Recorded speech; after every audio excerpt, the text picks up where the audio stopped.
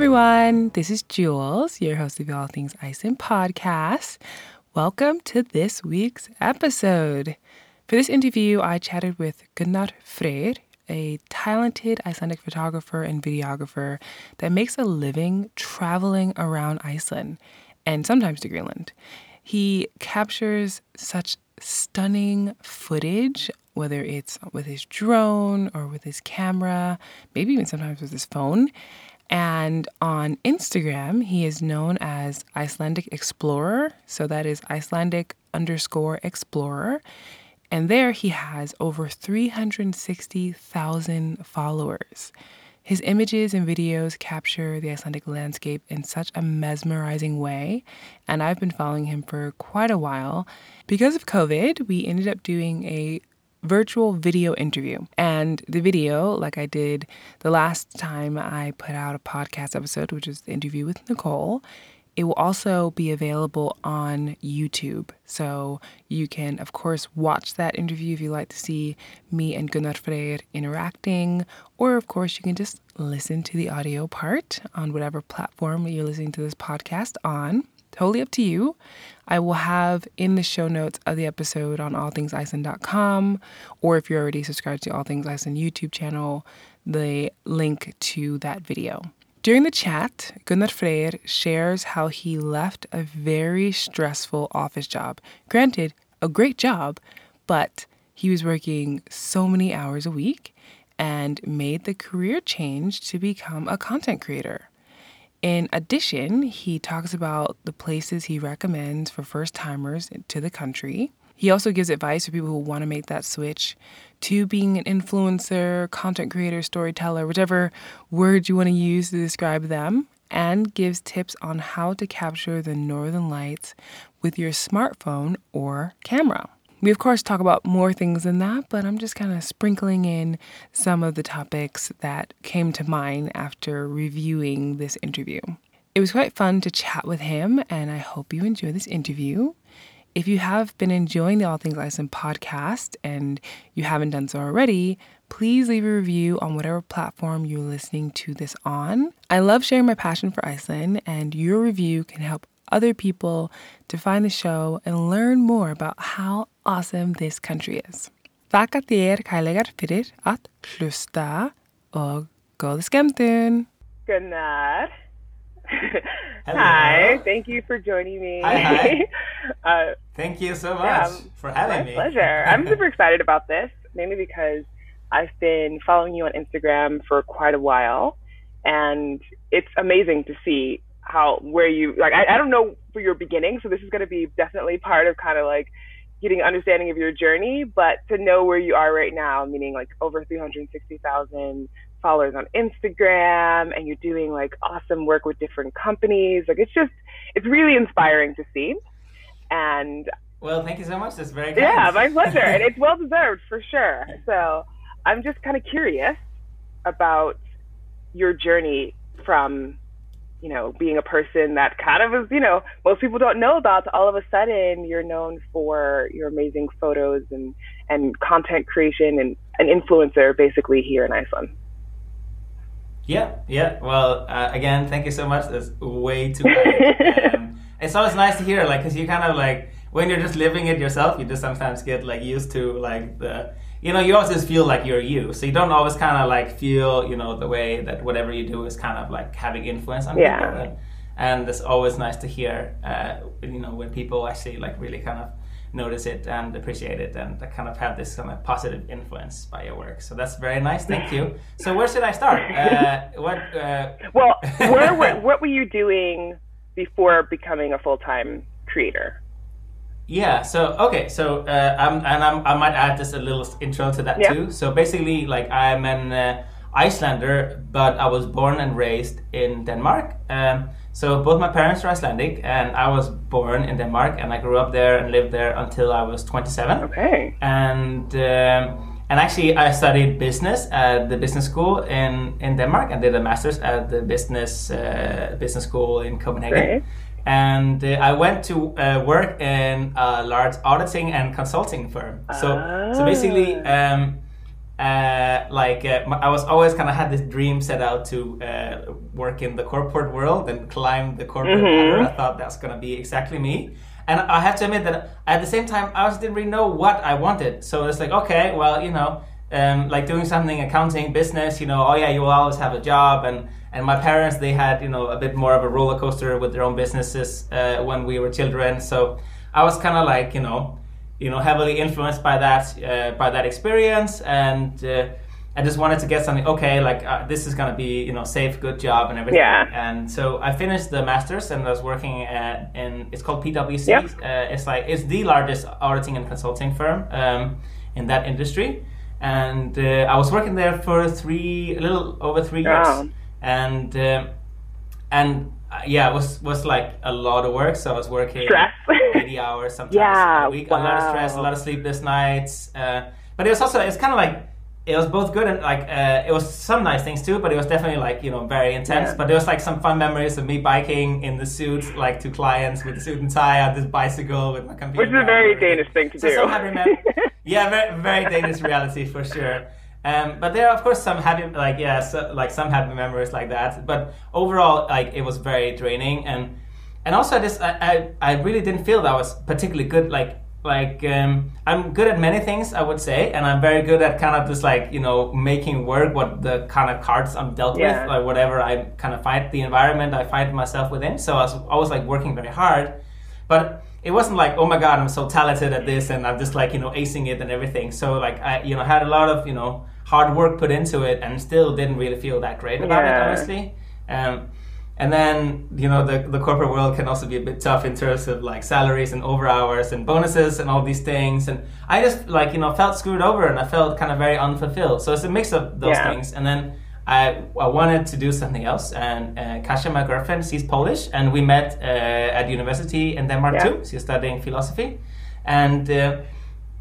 And we were both kind of like in this place where we just really wanted to make a change. And we had this like dream of doing something, dream of travel and dream of like doing business. Yeah. And I had traveled a lot like before that too. Like we moved to Iceland, but I had like slowly kind of started at the same time build this interest in photography and like bought my first like DSLR, which was very exciting back then. So it's like a total rookie, like newbie camera today, but it was very, very big for me back then, I remember. And I had like my first 50mm lens that I was so excited about. And then, we just like, we need to do something else. And so we decided, we're just gonna we really want to go travel, so the idea was to go travel around around the world, or Southeast Asia. So we was like, slowly starting to plan like a trip around the world, and then finish in Iceland. So we were just like, pack everything up, and actually we just sold everything that we had back in Copenhagen. We just ended up with one suitcase. Wow! Each. And it's so easy because there are so many like international students coming there, and they're all looking for the same things on this thing, so they will buy anything that you would sell. It's hilarious. So. Like we sold everything, and ended up with super trimmed down inventory. Yeah, I think it's amazing that you could have one suitcase. That was the part that I was like, wow. I tried. Yeah, it was pretty good. Yeah, it's not going so well today, honestly, and also with gear and everything. I'm not very, very good at packing light, but I think the part was also that we needed the money, so we could just sell it because necessity. So it's a pretty good cleanup. Honestly, and I think and half of the bag was actually suits that were too nice to get rid of or sell. So it's like I still have those like fancy suits that I bought back then. So then we traveled around Southeast Asia, and we kind of had like a one-way ticket to finish in Iceland. And I had always dreamed about living in Iceland since I was a child. I would come here for Christmas or summer break and spend like often 2 weeks here at my grandparents. And with my uncle, by the way, who worked as an auditor and had his own firm and was driving a Porsche and was like a very big role model. Wow, so that's a big influence of also like, my uncle, he's like such a cool dude. I thought, and he's driving this fancy car and everything, like they're living the sweet life. So it's like, that was like also like a big, kind of attributing factor back then. Yeah. But so we came here to Iceland, and we kind of like, we actually had an idea of starting a business here in Iceland first. And so this was also kind of like pre-travel around the world and everything. So, we're going to travel and, kind of really just like, do like a serious palate cleanser before we start a new life. And And the idea was actually to make Skyr in Iceland, and then maybe like I don't know, add it as a business to Denmark and something like that. So and it was hilarious. So we were like really considering that for a while. But while we were traveling, then also like I was taking so many pictures and I was enjoying it so much, and it was like this kind of like passion for photography just kind of took off also during that trip. So it's also amazing how anything you do can just like spark something that you didn't expect, and I love that. And there's always something in life, you know, you like very few things are ever totally in vain, right. Even though you often think like, oh my God, why did I do this or whatever, and then suddenly like, you know, years down the road or whatever it is, it somehow comes back to you with some meaningful thing. So that was like from this trip, like, you know, we just got this taste for, like, you know, passion for travel. Was not only like, okay, we kind of had the spark to travel, but then we just enjoyed it so much that, you know, it was just amazing. So I really wanted to continue travel and like be free and like be my own boss and be able to work from anywhere. And I had this huge interest in photography, and that especially was kind of rekindled with travel and taking like I don't know how many photos and videos. And I bought the camera and the GoPro and everything. And it was like back in the day when the GoPro was really popular, and you would go with your selfie stick and you would go like in the beach and scuba diving and stuff like that. It was really fun, but it's a different time. So then we came to Iceland, and it's like, okay, well, we had this original dream of making Skyr, but now we just loved so much also traveling and wanted to kind of keep on traveling here in Iceland. And so we just started traveling all around Iceland, taking pictures, and I just put that on my Instagram. And then that just kept on, and somehow like, because I also started business and marketing before I did like the audit masters. Yeah. So like, when the first time I tried Instagram, I was like, oh my God, this is so fucking cool. Sorry, I was swearing on the podcast, Father. But you didn't say anything in advance, so I'm just going to take liberty. Go for it. Be sorry free. For everyone who's listening and watching. I lost the thread here now because I was so excited about the swearing. Not kidding. On your Instagram. So I just started started going really well. And this is back in the day on Instagram first time I got Instagram. Yeah. So that was like back in 2014. I was so excited about Instagram, and it's like, wow, this is totally amazing. Like, and it wasn't only because, of course, you could see so many amazing things that you wouldn't see otherwise, and you could meet so many interesting people that you would never have kind of encountered if it wasn't for social media. So you could meet people, and back then that felt very new. Like now we kind of I think almost a little bit take it for granted, or we don't really think about it so much anymore, but. Back then I was thinking it's so amazing to be able to just like meet people like this guy like who I've been following. He has so many amazing photos, and he was coming to Iceland, and it's like, okay, should we meet there? And I thought it was just so fascinating to be able to meet all these interesting people from around the world. And at the same time it felt very entrepreneurial because you could just put something out there and it was just kind of there for the world. And like I thought about websites and blogs like even way back in the day, and it felt right for me. And then like Instagram was like, wow, this is so much fun, it's so cool. And then I had at the same time this photography part of me, you know, was taking off. So they just kind of like merged when we were traveling here in Iceland, and my Instagram started growing, and that was like back in 2015. Well, so we kind of started here in Iceland in 2015 after traveling. And I had like a kind of soft landing job with doing some auditing work for a fish company, fisheries. So I was auditing fish processes. So it wasn't the most exciting, and it was also very lonely. Aww. But it was still like, you know, decent salary, so I could afford some gear and travels and things like that. So that was great. Yeah. And I just really loved living in Iceland. And you know, I like. In Denmark, you don't have this kind of like contact with nature as you do with life here in Iceland. So I felt it was so amazing, and I never knew how nature would have such a positive influence on me as a person and on my well-being. And the like, I loved always the weather. Like even though it was like a crazy blizzard, I was so excited. Like, and I still am so excited. And so I loved so many things about it. And then just being out in nature in Iceland and taking photos and posting it because I was super excited about Instagram. And that just kind of like 2015 started like evolving, and I think in end of 2015 I had around 10,000 followers, something like that, 5 or 10, I don't remember. And then it's like a snowball effect on social media. So once you have like a certain size, you know, you have a bigger reach, then more people will find you, as long as you're active, obviously. and that just kept on growing. And then 2016, so I worked in this kind of soft landing job for around a year. And 2016, I got my first paid work for photography and social media. Nice. And that was like it turned out to be kind of like a retainer project, and that I'll basically have like my bills kind of covered every month. Nice. And then basically there's no looking back. You're like, gotta make this work. This is it. Like you felt so passionate about doing this specific thing. Yeah. And was it when you were in Iceland, like meaning when you stopped your trip and were in Iceland, were you like, this is where I want to base my photography and videography? Because there are Icelanders that travel to other places and do, like travel photography or whatever else. So it's kind of interesting that you did go and do the travel thing, but then you came here and were like, Iceland, I'm going to focus on here. Yeah, exactly. So I was very much thinking like, what am I going to do on Instagram? And I always thought like I wanted to it kind of merged with the idea of the Icelandic Explorer, which my account is called. It kind of merged with the idea of kind of like, me exploring Iceland for the first time as an Icelander, because I felt like I was, seeing all these things as a local here in Iceland, and at the same time also a foreigner, because I'm basically kind of like, I consider myself less Danish now than I do back then, but I consider myself Danish Icelandic always. So I always like felt a little bit like a foreigner here, and I still do in many ways, even though I'm also Icelandic. So it was kind of like the concept of exploring Iceland for the first time through my photography. Yeah, awesome. And that then Iceland obviously made only sense.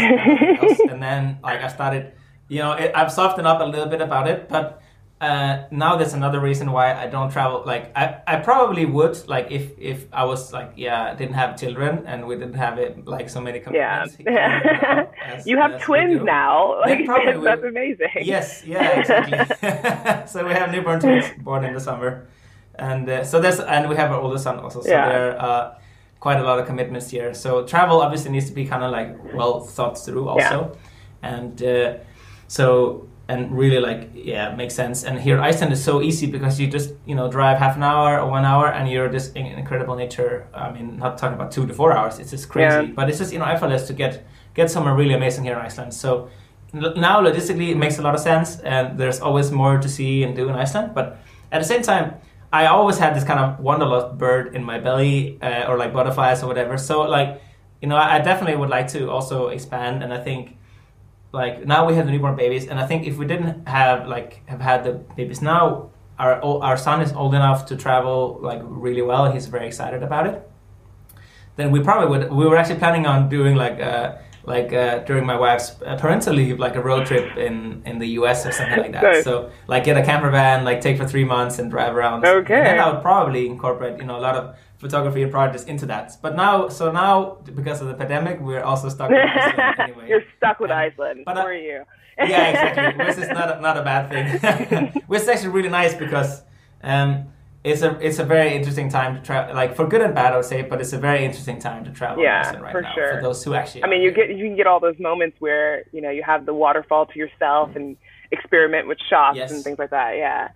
Totally. You find this kind of like serenity in these totally touristy, like classic spots in Iceland that you never found before. Yeah. So like you stand and you just like for 1 hour you're alone at Skogafoss and just look up, and it's like and you really feel why these places are so like why they're so popular. Yeah. But at the same time you just get to really take it all in. So it's great. I mean, for that part, obviously it's not great for the economy and the tourist economy and for the world and people's health and so on. There's a little silver lining for sure, nice. But yeah, exactly. Regarding you going out and being out in like the wilderness of Iceland, particularly like the highlands, crossing rivers, all that stuff, what are some of the challenges that you've faced? I mean, Icelandic weather is iconic for being variable. So the weather, obviously, like it's definitely like the first thing, because you just never know. Like I actually very rarely check the weather forecast. I just like gave up on looking at the weather. Interesting. Forecast. Okay. It's like unless you're planning like maybe 1 or 2 days ahead, but like further, it's pointless, especially in the winter because the weather's changing all the time. And the best weather forecast you have here in Iceland is looking out the window and like think, okay, and then based on experience of what can happen, okay. But so obviously the weather can be very challenging, and because just kind of the elements and conditions in Iceland, they're tough. Like obviously just for getting around in the country, and they're also tough, like in terms of staying warm and comfortable when you're outside and possibly for a long time. And like for example at night when you're shooting the lights or something. Obviously, then it's mostly like cold, but it's also very tough on your photography equipment and gear, and clothing and everything. So, I basically invest, like in terms of getting around in Iceland and travel, I invested quite a lot of money into my setup. So I have a modified Land Rover Defender, which can cross rivers and it's really cool and do pretty much everything. Yes, it's quite cool, and I can turn it into a camper van also. So I can take down the seats and slide in a mattress, and I've used that now, like especially quite a lot during this kind of COVID times we live in now, where you don't always necessarily want to stay in a hotel or where there are a lot of people, right. And then sleeping in the car is totally amazing. So the Landy kind of does it all. So I drive my son to kindergarten. You're like the cool dad going up in the Defender. Yeah. So I've actually had like one day, and I was wondering what all the other parents were thinking, like when they saw this car with the mattress, because we had to like, and all the windows kind of blinded and everything, and I had like him in the front seat because it doesn't have airbags, so I can drive with him in the front seat. So he was driving with me and Landy. I took him to kindergarten, and the bed was in the back, filled with gear and stuff. And then we live in this like kind of like a neighborhood where it's kind of like I wouldn't say like it's a little bit fancy. At least the people like they think they're a bit fancy. So that, we are very different than the rest. That we stand out totally here. But it's like a lot of Range Rovers and Teslas and stuff, and then it comes up this Landy with the sleeper van inside. And it's like definitely. They're like, are they living in their car? yeah, exactly. It's like, what is this guy? Do they actually live? Because there's so much stuff you could think about with all the gear and everything. But I'm sure your son is super excited about it. He's like, yes. yeah, totally. Yeah, he actually wanted to come with me when like that day on that trip. And then he was asking when we come home, can we sleep in the car instead of in the house? That's super cute. I promised him that we would, but after coming back from the trip, I was kind of tired of sleeping in the car. So it's like, okay, we'll do it some other time when there's like when I haven't kind of already slept in the car. Yeah. Can you share one of your epic adventures? I mean, whether it was, cause I've seen it at times where it could be you or even others who are together on trips to like help each other just in case somebody gets stuck in a river or something like that. But what are one of your kind of like epic, meaning things went well and also things were just like, whew, glad we made it out, or maybe something went wrong. Like what kind of happened? Yeah. Well, that's also kind of the sense of a real adventure, I would say. So when you don't exactly know what's gonna happen, and normally when something like unexpected will happen, and that's also when like the kind of most vivid memories are from, and often where the most interesting photos are from too. So I guess there are a few stories. One of like I think it's good to bring the kind of like my most famous story like that was this like where, and that was actually not like there was an adventure that kind of came to me, not the other way around. So we used to live in downtown Reykjavik, and I was like it was in the winter, and it started snowing in the evening, and then I woke up in the night to the sound. Like it was totally still, and you just hear like it's kind of like you have this kind of snow quietness. I don't know, like if it's really like snow, kind of blocks all the sound. Like when you have a very busy room, it's kind of like there's no like noises around, so it's like very quiet. And then I heard the sound of like branch breaking in the backyard. It's like what's going on? So like I went to look out, and then there was actually part of the tree breaking under all the snow that was snowing. So it's like and that was like. That was in 2017 when things kind of had started going, like social media and everything was going quite well for me, and it's like, oh my god, like this is like totally Instagrammable and photographable. I have to go out. This is amazing. Yeah. So like I just like sprint like and I get very kind of excited and carried away when there's like a moment like that. So it's like I couldn't get out of the door fast enough, basically, and. So I put on my overalls and my parka and the camera, And luckily, I just bought my first kind of serious camera, a couple of weeks before or something, which was very, very fortunate because it was in the middle of the night, so you needed pretty good equipment to shoot during like that lighting. So I went out and it was like almost like a meter of snow had just come within like a few hours. So that was in 2017. It was the record snowfall in Iceland for the past 100 years that came that night. And then I just ran out with the camera and walked around the whole city, did Instagram Live while walking around in the blizzard. And it was like on a Saturday night, like turning to Sunday. So it was like a lot of people walking home for parties, and it was like very romantic, and it was super beautiful. And there's still people writing me sometimes that they were watching that's awesome. my lives at night when I was walking around in the blizzard. And then I walked up this very famous street in Reykjavik. So Skólavörðustígur, where you have the Rainbow Street also, and I was walking up, and then I see this couple like perfectly aligning, and the church just in the background, and it was just like a split second, or 2 seconds maybe, or 1 second, where they're just like walking perfectly aligned with the church. So it's like bang, bang, bang, bang, got that shot, and then just like walked around a bit more, did some stories and more photos, and then went home to bed. And I was like, I knew like, wow, this is like such an unusual thing, like with all this snow. It's like I have to post this like right away. So like I think I just slept for an hour or something, and then woke up and just like started importing all the photos and posted like a very unusual time of like 6 or 7 a.m. Like Icelandic time on Instagram. Like normally I never post anything like that, like during those times, because there's also all the strategy behind what's a good posting time. Right. Yeah. I knew, okay, I need to get this out like before anyone else has posted anything. And at the same time, this was just like a banger photo that I got there with the couple in the church. So, that like kind of started going like really well on Instagram. And then I got a super random DM from BBC. And it just looked like, it was just like some employee who worked there from their private accounts. Like, oh, wow, we saw a photo about the blizzard and we totally want to do a story about this. So they and do you have more photos? And so I sent them the kind of main picture and more photos from the nights, and they did a story about this epic blizzard, the most snowfall in 100 years, and this kind of like very awesome photo that I captured. And then like news outlet from the entire world kind of featured that story. So this went totally viral like, overnight, and this like very unusual, like that's why I say the adventure kind of came to me, because I was just like I didn't kind of seek it out, but it kind of it whispered in your ear. But obviously, you have to be ready an opportunity, right? Exactly. That is fascinating. So I just went out, and then they all started featuring it, and I had them all share my Instagram account, and like I don't know, again like 10,000 followers the first day, and then like few thousands each day afterwards. So like it was like 20,000-30,000 followers like in a week probably from that night, which is totally amazing. Okay. I remember this photo when it came out. Meaning, like, I didn't, obviously, I've only gotten to know you, so your wife is a friend of mine. This is FYI for people who don't know this. And also... Small world in Iceland. Huh? Yeah, exactly. It's a small world here in Iceland. And so I've only gotten to know kind of more about you more recently, but this picture, I remember seeing it, and I was like, oh, and you know what's funny? I remember thinking to myself, oh, that must be a timed photo. Like, I had no idea that the couple was just some people that were walking. I thought it was you and Kasia.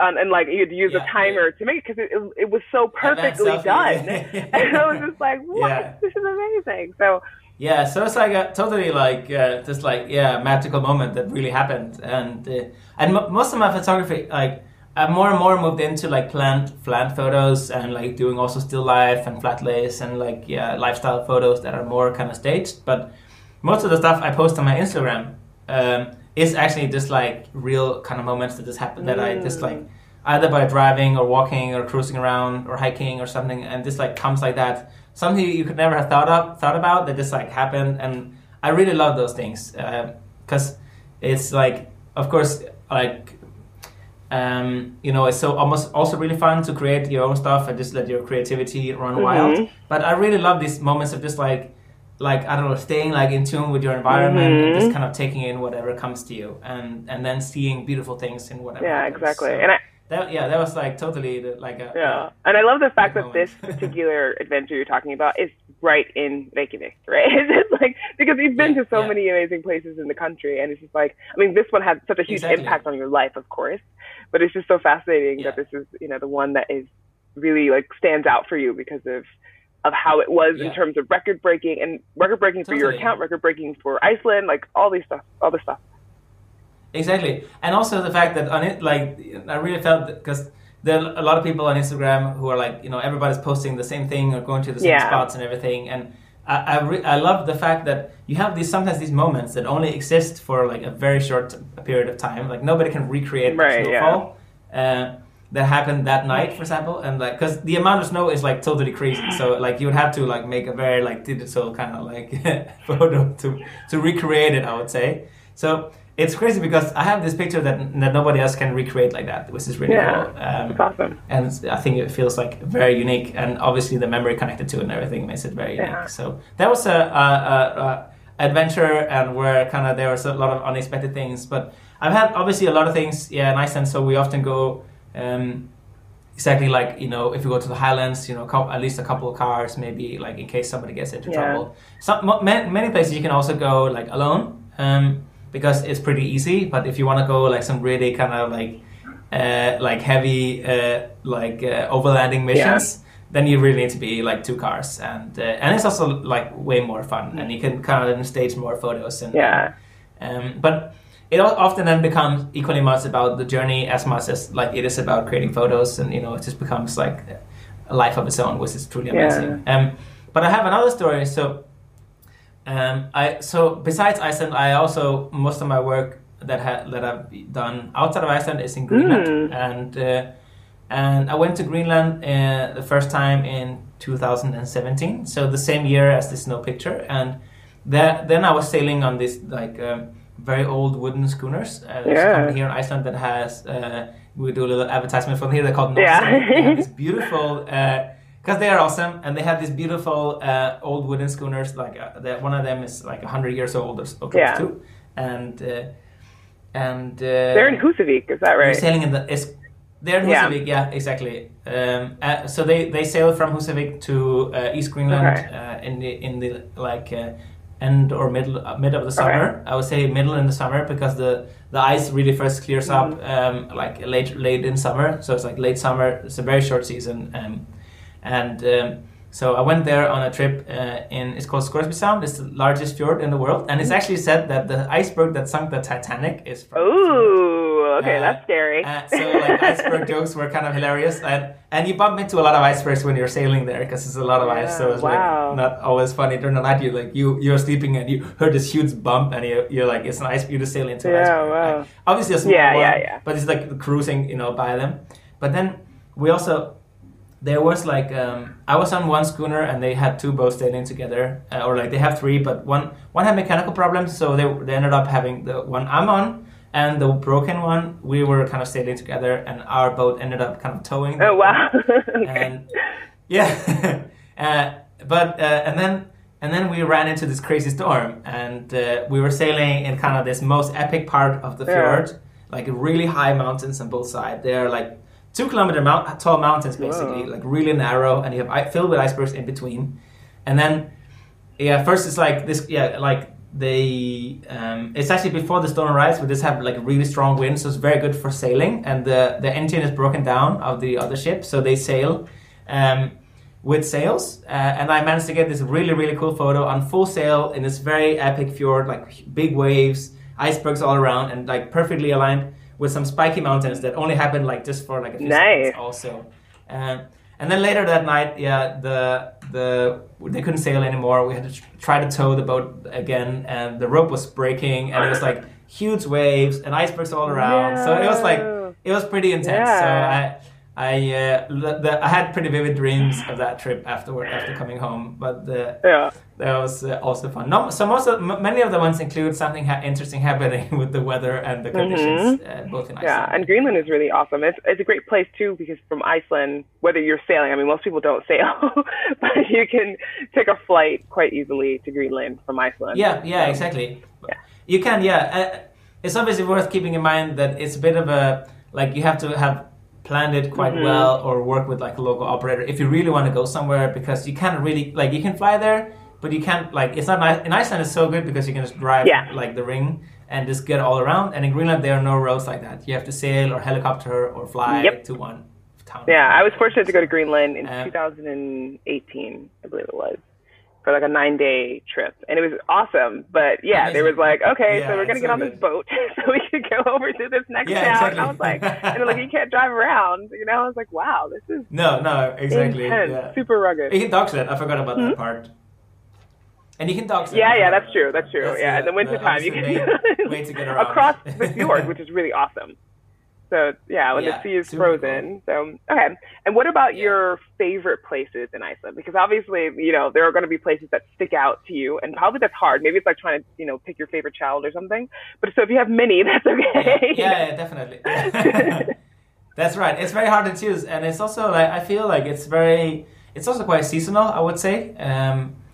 So and also connected to like kind of like internal like mindset, I would say. So sometimes, like, depending on how you feel or where you are in life, you need a little bit of this or you need a little bit of that, you know. Sometimes describe, like, sometimes you just need like to be like, for example, in the remote West Fjords, when there's just nobody and you have this very like vast deep fjords and like beautiful mountains and there's some kind of like magic in the air. So sometimes, like, that could be an example. Like, sometimes it just like fits perfectly with either where you are in life or kind of what you need after like a certain experience or whatever. So it varies what my favorite spots are. I would say that, and it also varies because I'm kind of like always seeking out new places. So like very often it's like the last one that you were super excited about is the favorite spot. And of course at the same time I have some like classic go-to spots that are just really amazing always. But right now I find East Iceland is really, really, really nice. Like I love going there. And it's like a little bit like the West Fjords, but I would say they're like kind of even more epic places there. Like it does maybe like in the West Fjords, it's just like this magic of being so far away from everything, and you're like close to Greenland, and it's like you have a lot of wildlife all around you. But in East Iceland, you have like so many beautiful places, and it's extremely epic. Like there's this one waterfall, for example, that I love in Mjóafjörður, so the kind of like narrow fjord, and it's called Klifbrekkufossar, so it's like the waterfall that climbs up the mountain. Ooh. So you have, and I've kind of dubbed it the never-ending waterfall. So you have one fall, and then the next one, and next one. I don't know, 20 waterfalls, and just keeps on going. That's amazing! It's super cool. It's really nice. So I kept like a drone video where I'm just flying up, and you just keep on seeing one waterfall after the next one. It's super cool. Okay. If you hear some, so that's like one of my favorite spots. Good. Sorry, I have to say that's one of like the spots that I'm kind of very excited about, because I love going to East Iceland and then like going there because this whole area is also beautiful. Yeah, absolutely. I was going to say, if you hear any rumbling, so they decided to do some construction literally just right now outside of my place. So FYI, classic. Such is life. Yeah. But totally. Yeah, you can't control those things. So unfortunately, you can plan all you want, but then that's just not how life is. But in regards to East Iceland, though, I agree with you. It's amazing. I've not had the chance to explore it as much as I'd like to, mainly because the last time we were there for a couple of days, it was foggy. Like, it was just like, it was such thick fog, and that can happen too. You have a lot of fog there. Mm-hmm. Yeah. And it's very moody also, which is also nice. Like, but the fog obviously can be a bit problematic for yeah, exactly. We were driving in like fog that was so thick that we were just trying to go slow enough because it was still summertime. So we didn't want to hit any sheep that might be on the road. So we're just like cruising along. Yeah. It's almost like being in a ghost story, you know?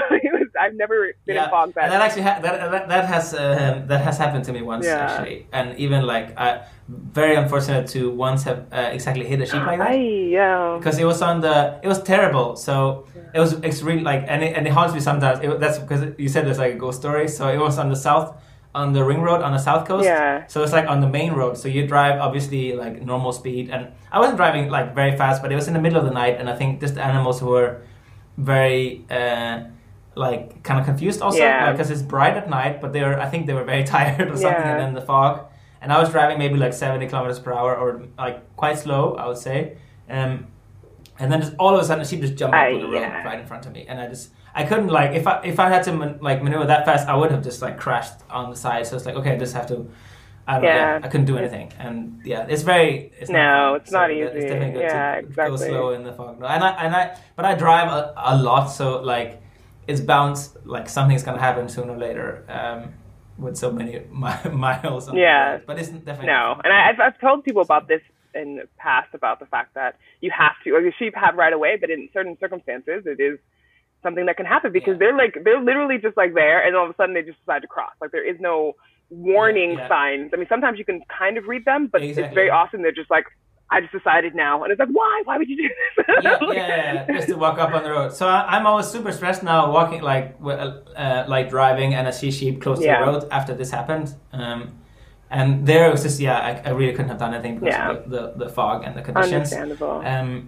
But it's like when you drive and you see it, it's like, oh fuck, it's really like just, slow down, maybe honk the horn or something. Yeah, exactly. I hope they startle and run away or something. Even though you don't want to stress them out either. So it's like, you can just go, or just like go really slow. I've stopped many times, especially in the West Fjords. I was in Ísafjörður for 3 weeks, and I was driving in from Súðavík to Ísafjörður for like maybe a week or something. And the sheep were on the road, and so often I would just stop because they were laying there, and then you see one just getting up, and I'm like, oh no, I'm going to stop immediately and just see. And it was usually nothing, but it's just, like you're saying, it causes anxiety because you're not trying to harm them. If anything, you're being like, go over there, be safe. So, yeah, exactly. And then it's like, they wander around minding their own thing, don't really care about it.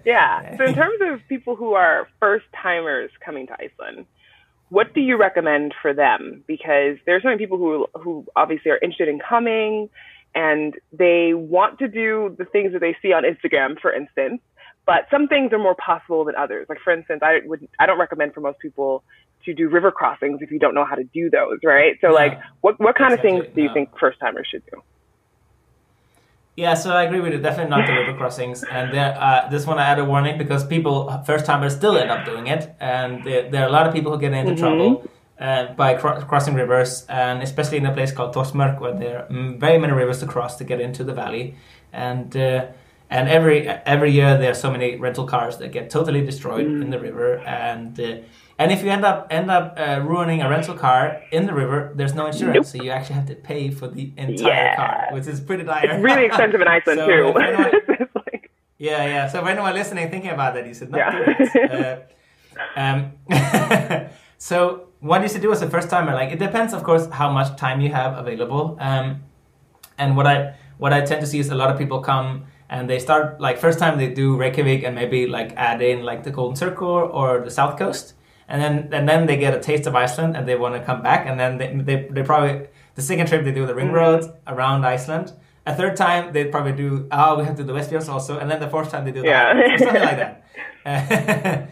So that's, like, a good way, obviously, to kind of get into it because, of course, it also depends on the time of year. So traveling in Iceland, in the summer, it's very easy. It's very easy to get around. So even if you come here, like in the summer, and if it's your first time and you have like a week or 10 days, ideally closer to 10 days, I mean, it's great to do the ring road around Iceland. It's super beautiful, and you can really just get a really good taste of everything that Iceland has to offer.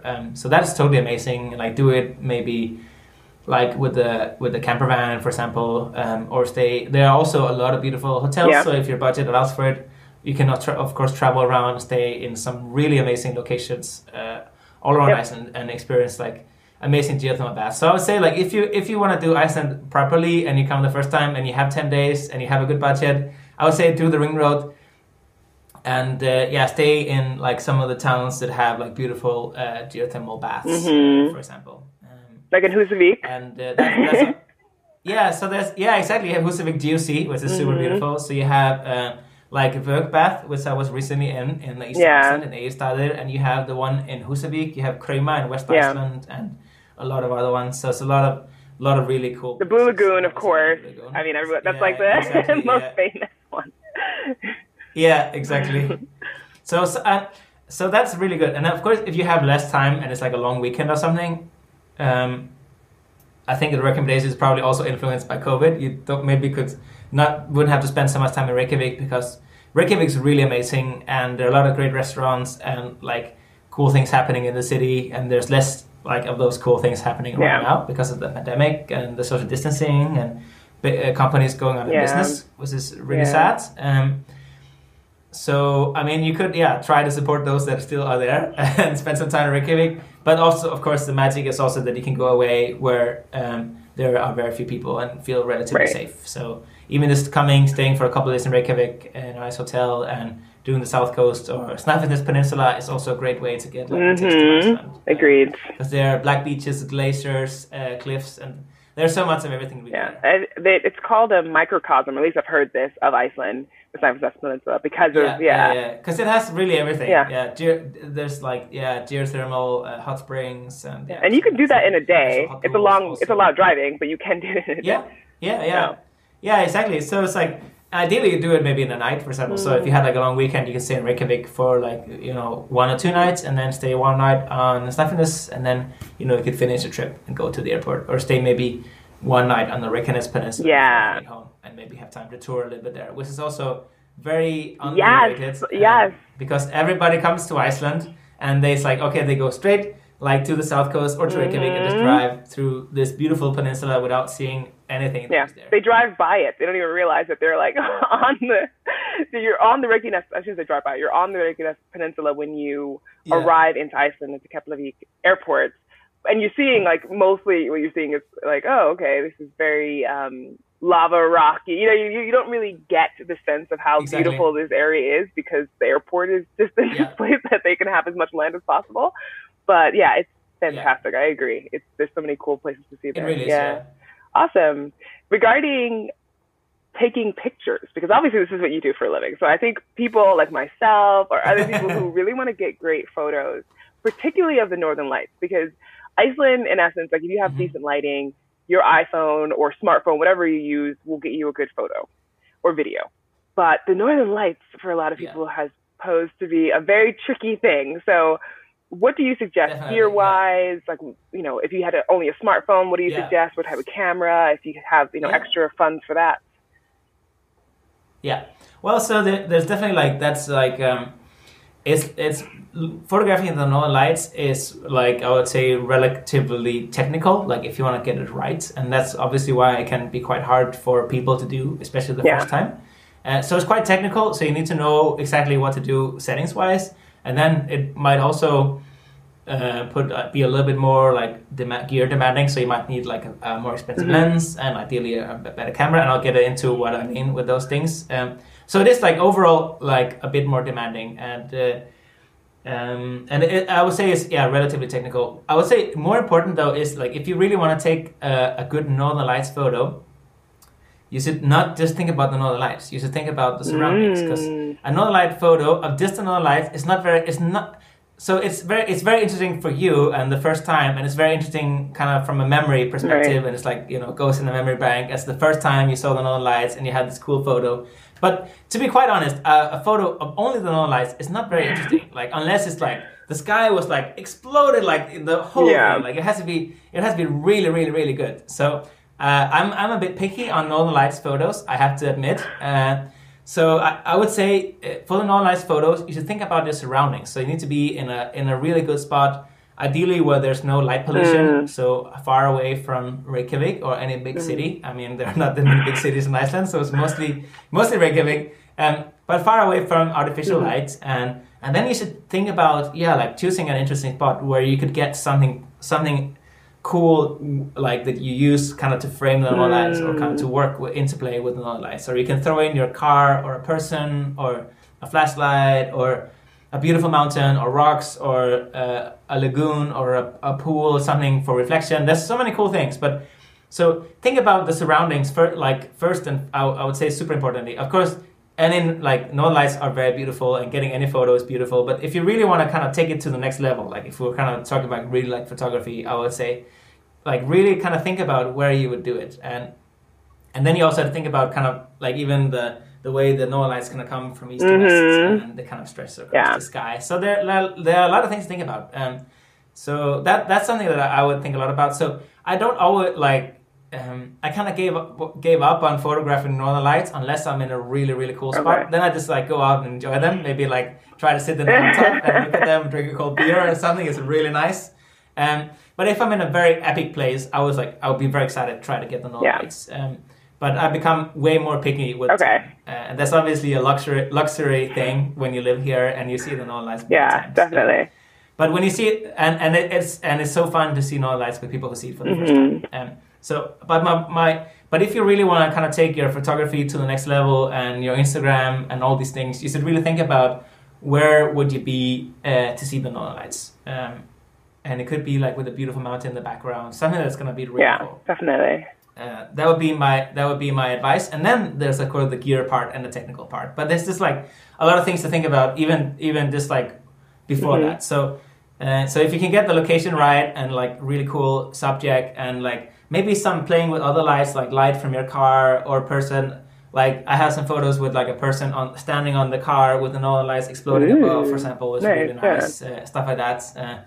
And then the Landy is quite photogenic, so like if you have something cool that you can throw into the frame, that can be really fun.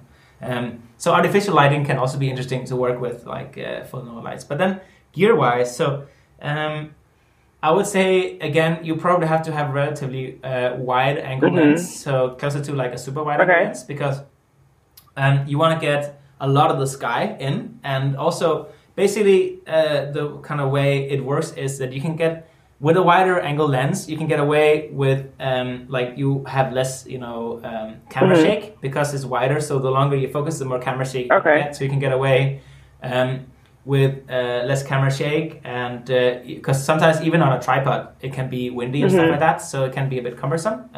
So that obviously makes it easier. But you can just get like, for example, a lot of the surroundings and the sky, because you need to be really wide to be able to get all this northern lights up here and something cool going on down here. So.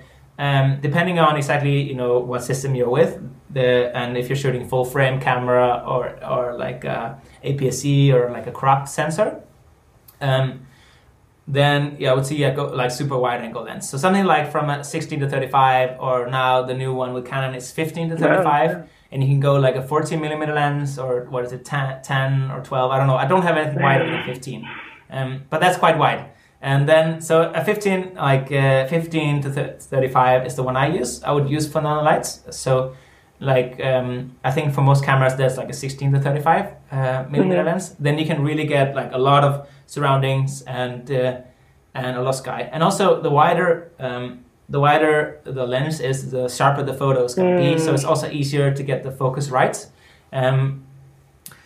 So then you have to have like a tripod, which is also super important for northern lights. The iPhone can actually shoot, and I think maybe like some of the Google phones can shoot northern lights handheld, which is pretty amazing, with some algorithm taking multiple photos and kind of aligning them. It's pretty cool actually. So because you asked me about the phone also. So the iPhone can do pretty good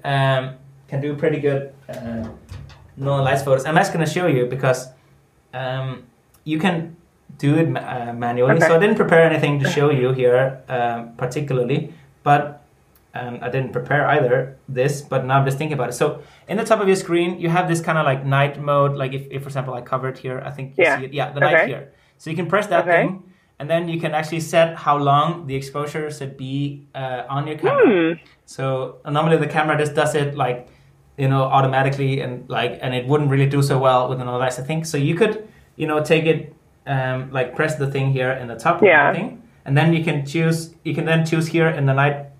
You can choose here. How does it work? Sorry. Okay, I'm just looking here on the. Okay, I'm showing the screen. Okay, so you can choose here how long you want the exposure to be. So make it as long as possible, maximum. Okay. And then the phone uses at the same time the algorithm or whatever it is happens, and creates like a low light photo, which is has become pretty amazing. And I wish that modern cameras would incorporate some of that technology with the larger sensor and the and with a tripod as well, or you're just saying just holding it with this setting.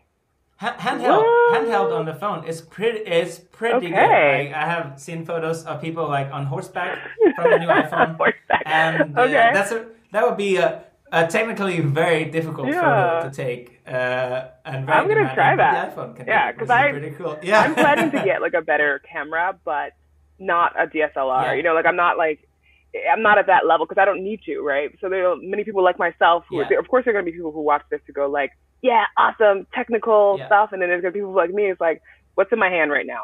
My iPhone. I'm gonna, I'm gonna do my best with that. Exactly. Because, so try that. That's something that most people have, and just and surprisingly, the iPhone is now become better than many cameras that you can buy, like that are kind of entry level cameras. I would say. Incredible. So you would have to basically buy a really good camera for it to be worth it almost. So you should then rather think about shooting raw on the phone, which you can do also. And that gives you a lot of abilities to then like also further work with the image files that you capture on the phone. Nice. Okay. So that's a good trick. So then go long exposure in the smartphone settings and then shooting raw, which I think you can in that mode. I'm not sure. That's something I would have to check. But if you could merge the two, that would be cool. Awesome. Regarding...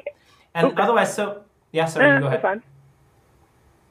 No, I was going to say, and then of course there's like, if you then are choosing the camera direction, then you need a tripod and you need to have, I would say like the better camera you have, the better easier it's gonna be, because you also need to bump up the ISO. So it's basically the light sensitivity of the sensor, and really expensive and really good modern cameras can shoot at very high ISO, like very high light sensitivity, and get very little noise. So that makes it a lot easier. And even with some of them, I would say now, like if you have like stabilization within the camera and in the lens, and a very wide lens, and because there's less camera shake on the wide angle, you could almost shoot Northern Lights handheld with some of the really modern cameras, which is pretty crazy. But the lights would have to be quite bright to do that. Ideally, you have Okay. I think tripod is easy. Like I have like a little one that's just for my phone, and that works perfectly. So okay. Yeah, exactly. What about advice that you have? I was gonna say that. So also, what really fun is though, like, so I love the tripod, but I also I'm very much like kind of like throwing myself into conditions. Like it's very dynamic, like the way I travel and shoot. So often the tripod doesn't really work so well with my temperament. Makes sense. What about advice that you have for people who want to be influencers? So I think most important is, I think it's very important to think about like what kind of influencer or what kind of influence you want to have. So there are like a lot of influencers that are influencers just because of money, and I think they're like some like in some people's eyes, like being an influencer has almost become a little bit stigmatized, which I think is very sad in a way, actually, because I think there are a lot of influencers doing really, really good work. But like think about what kind of influencer you would want to be, like, and I think it's so important to like, think about and maybe even define like what are your values as an influencer. And it shouldn't just be like, oh, make money, get famous, but it should be like actually having like a real influence, because you have to always think about like there are actually people watching this, and there are people who are influenced because you are an influencer, so you're having influence, so people being influenced by this. So you should think about what are really the values that you want to like share and have like influence people with, I would say. So I would say like think about the values is super important as an influencer, and there are so many like interesting values that you can promote and talk about while doing like paid work. So you can do it could be like about the environment, it could be about self-improvement or health or whatever.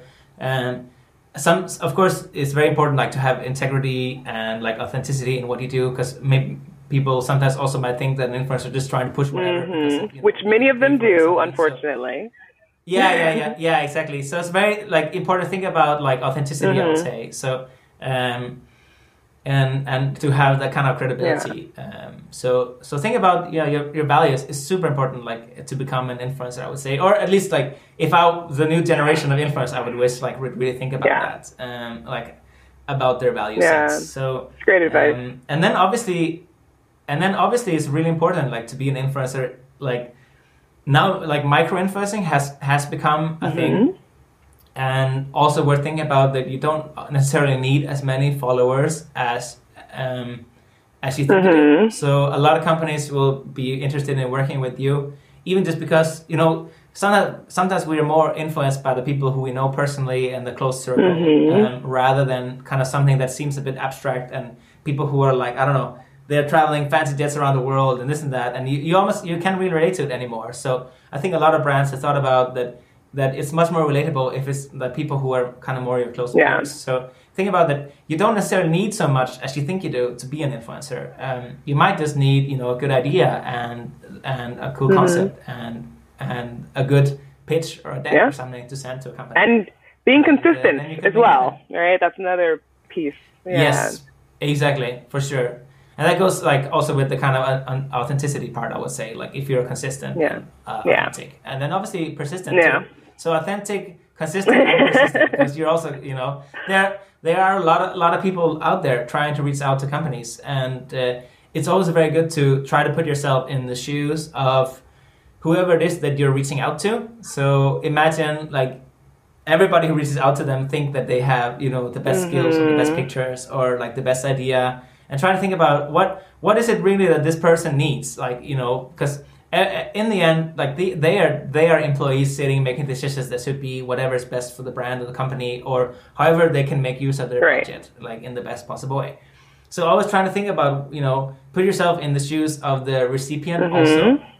So, you know, just think about really what makes you unique and what is it that you can add and offer, instead of just trying to make too many words and too many fanciness, but just make it really very, very personal and authentic, I would say, and very simple. Because also, all these people, they have, it's like the kind of like signature of our world today. Everybody has too much information and too much going on, and all the things, like we're being bombarded by things all the time. So most of these key decision makers, they are also being bombarded with information, and they have, you know, meetings nonstop. Especially now, everybody's on Zoom meetings all the time, and they don't have time to make very complicated decisions. So you need to make it like, you need to spoon feed them with whatever it is that you're gonna do. That's really cool. Agreed. Yeah, great advice. Thank you. That would be my advice. And then obviously have killer content and killer ideas. Exactly. You gotta show the goods, right? Like what are you? Exactly. Your results.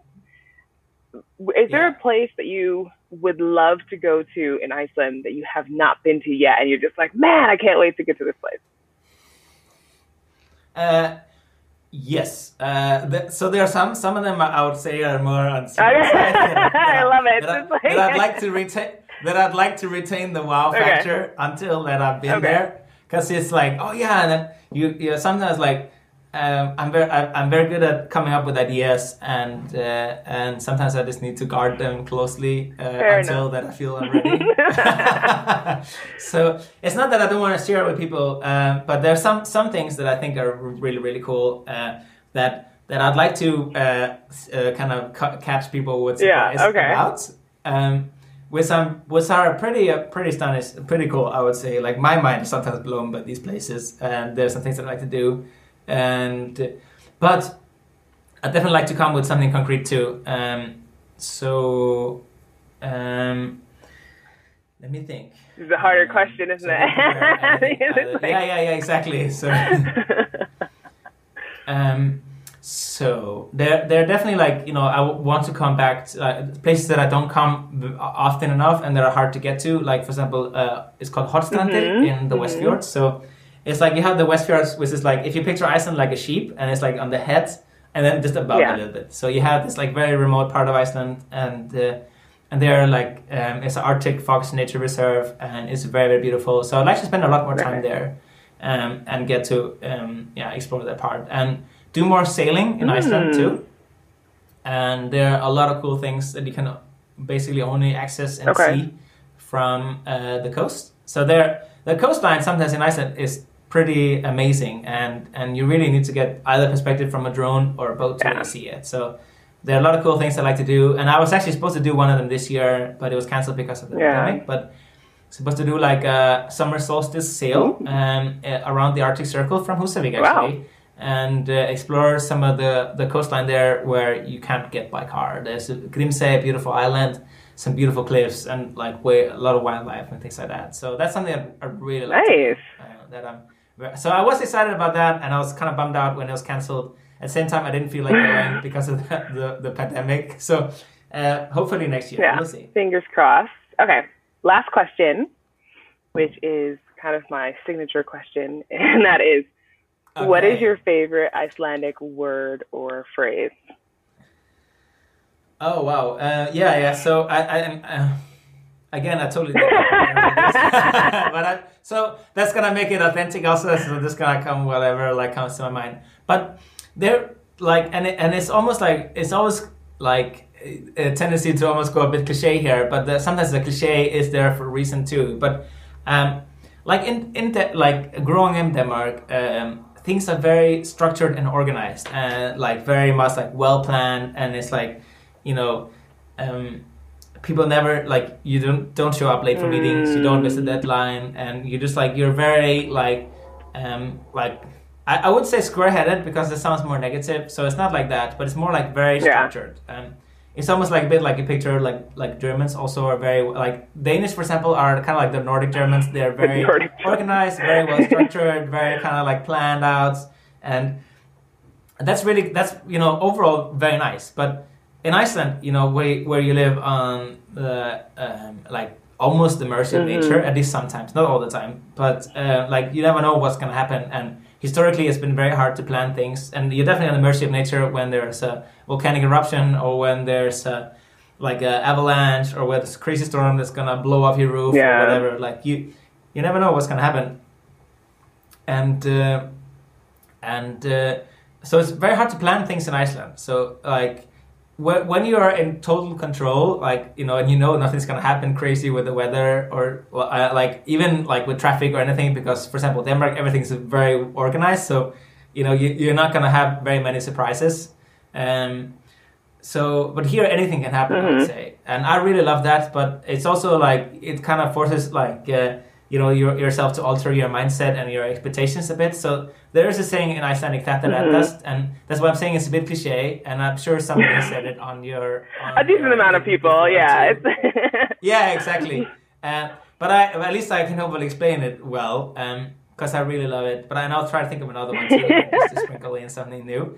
But I will explain why, though. And so I feel like, especially like in many people, and maybe some of your listeners, they live in big cities where life has become very stressful, and you have like, you know, exactly like back-to-back meetings and all these deadlines and everything happening, and with Þáttar, it means that things are gonna work out. And like Icelanders are often like late and not very organized, and if you're like a bit late for the meeting, nobody's gonna like look at the clock. Well, who are you like coming so late? Unless you're from another country, then you're like, what is going on here? This is yeah. Exactly. If it's with Icelanders, then probably most likely not.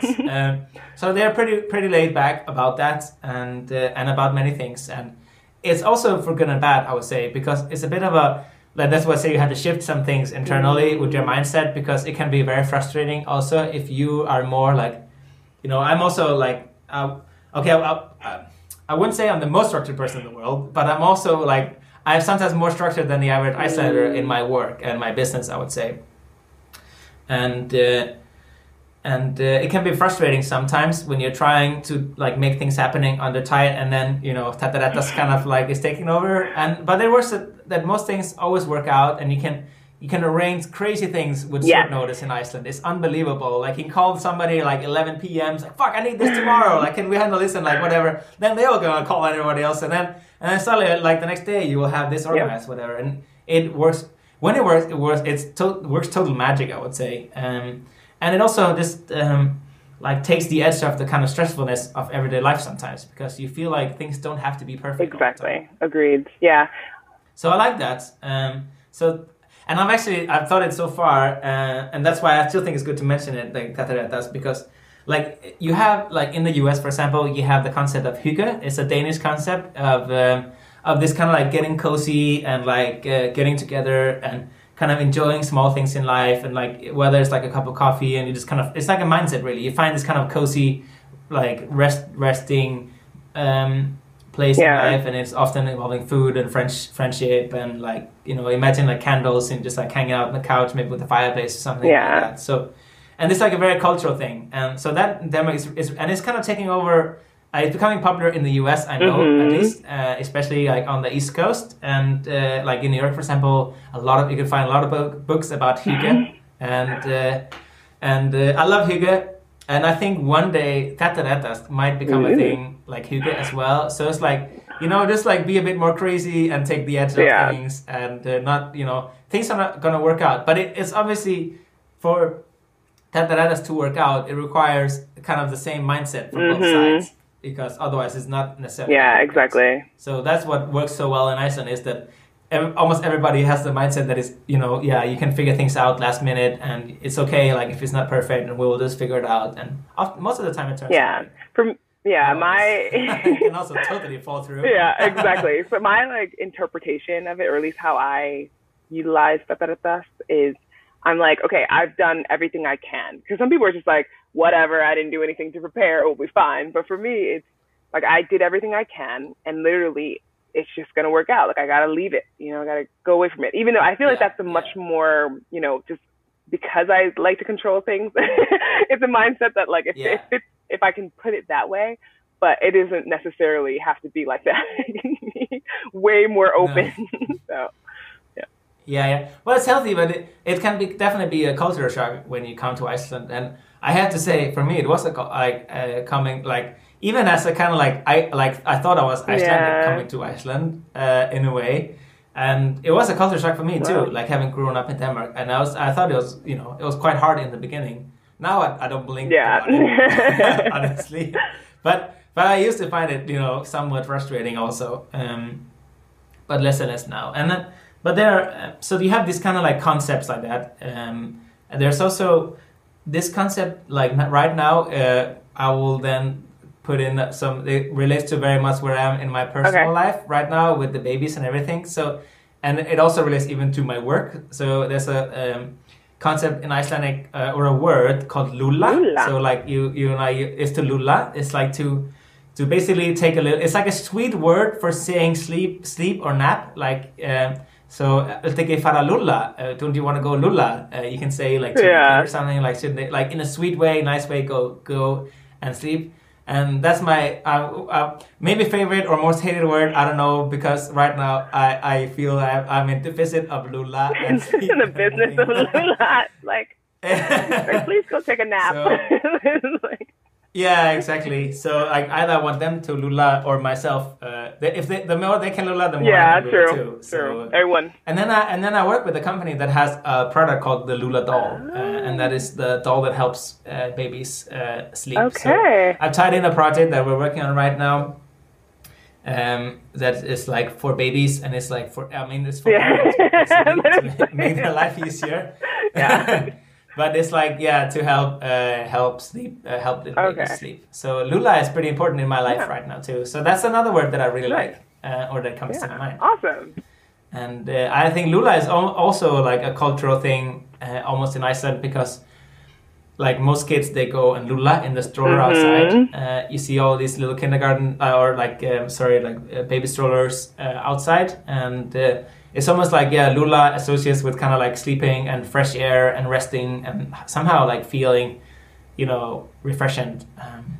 Yeah, it is a concept. I talked about this in my 8 Strange Habits of Icelandic People a couple of years ago in a video about allowing babies to sleep outside, and how like people just like go in their houses. I mean, granted, you can hear them, but it is not like you're like literally watching them the whole time. And you know, it's shocking for people from the U.S. and like many different other places. It's like, what? You leave the baby outside? And it's like, I'm still not like used to it, meaning I see other people do it and that's fine with me.